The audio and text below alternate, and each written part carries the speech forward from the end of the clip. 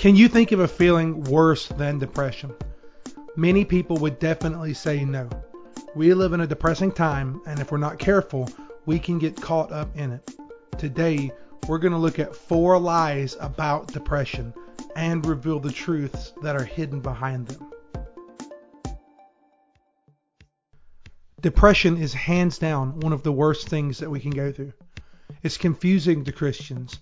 We feel guilty because we know that Jesus should make us happy, and then that makes us even more depressed. We begin to feel trapped and disappointed.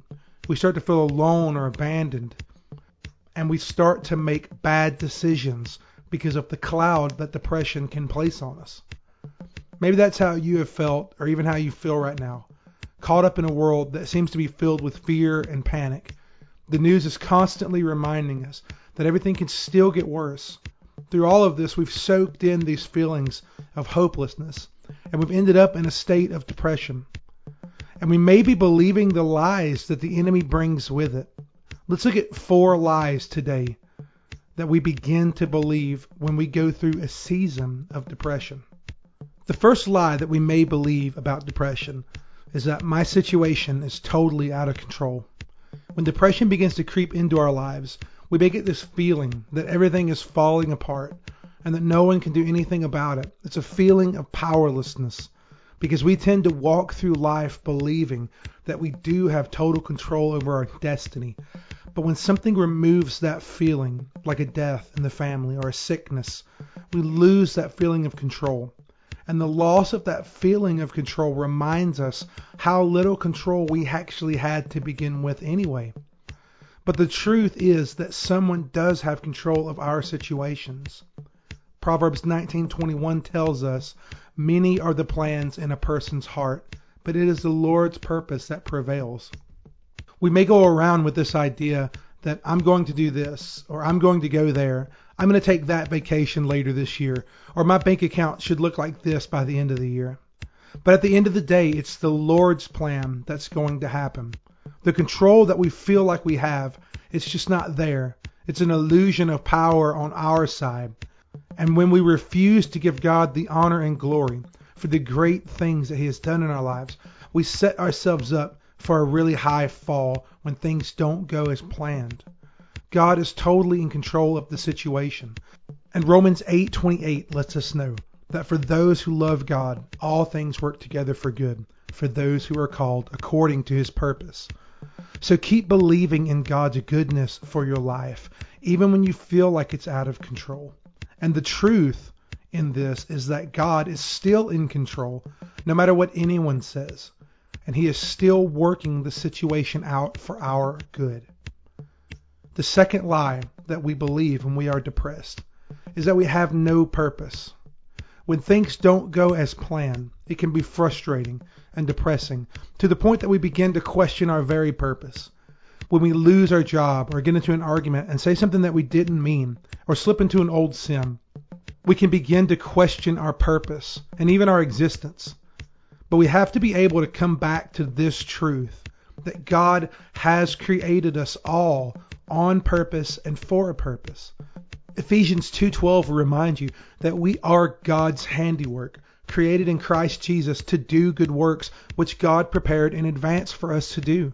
You have been created lovingly and thoughtfully for a specific purpose that God intended only for you. Even before you were born, every person bears the image of God, and every person has been gifted in certain areas. So don't buy into the lie that just because something bad has happened in your life, you have lost your reason or your purpose in life. God has a plan, and you fit into it. The third lie that we tend to believe when we're depressed is that nobody cares about me. Everything is falling apart in your life, and all of a sudden, you feel totally alone. It's an easy lie to believe in the middle of a season of depression, but it's still a lie. The truth of the matter is that Jesus loves and cares for you so much that He sacrificed His own life and freed you from the slavery of sin and death so that you could have a relationship with God. You can have that relationship with Jesus. John 14:15-18 says, "If you love me, keep my commandments, and I will ask the Father, and he will give you another advocate to help you and be with you forever, the Spirit of truth. The world cannot accept him because it neither sees him nor knows him, but you know him, for he lives with you and will be in you. I will not leave you as orphans. I will come to you." The advocate that Jesus is talking about here, the Spirit of truth, is the Holy Spirit that God has given to those who call on the name of Christ. You who are Christians know him because he lives with you and in you. You are not alone, and you are loved greatly. The fourth lie that you may believe when you are depressed is that you'll never be happy again. How can I possibly ever be happy after all of this? I'll never be happy ever again. It's something that the enemy wants you to believe in your depression, but it's a nasty lie, especially when we look at happiness as the emotion that we should be feeling. The Bible tells us that Jesus fills us with joy. Happiness is just a feeling. It comes and it goes. And we even see Jesus wasn't always happy, as he wept over Lazarus dying, and he wept at the thought of his own crucifixion in the garden. So being happy all the time is an unreal expectation. But we can always be in a state of joy at our core. Yes, we may be sad or angry when certain things happen, but we can always be joyful that God is in control of everything. We can be upset when we see evil in the world, and we may not be happy about it, but we can have joy that God will eventually put an end to evil. The joy that God gives us does not fade away like happiness does. 1 Peter 1:8 says, "Though you have not seen him, you love him. Though you do not now see him, you believe in him and rejoice with joy that is inexpressible and filled with glory." Peter is reminding you that even though you may have never seen Christ physically, you love him and believe him, and the joy that that brings is undescribable and unrobbable. Depression is not something easy to move through, or something that we even want to experience. But when we're able to see through the lies that it brings and trust in the truth of the Lord, you will be able to come out ahead. Well, I hope you enjoyed this show, and I hope you got something from it.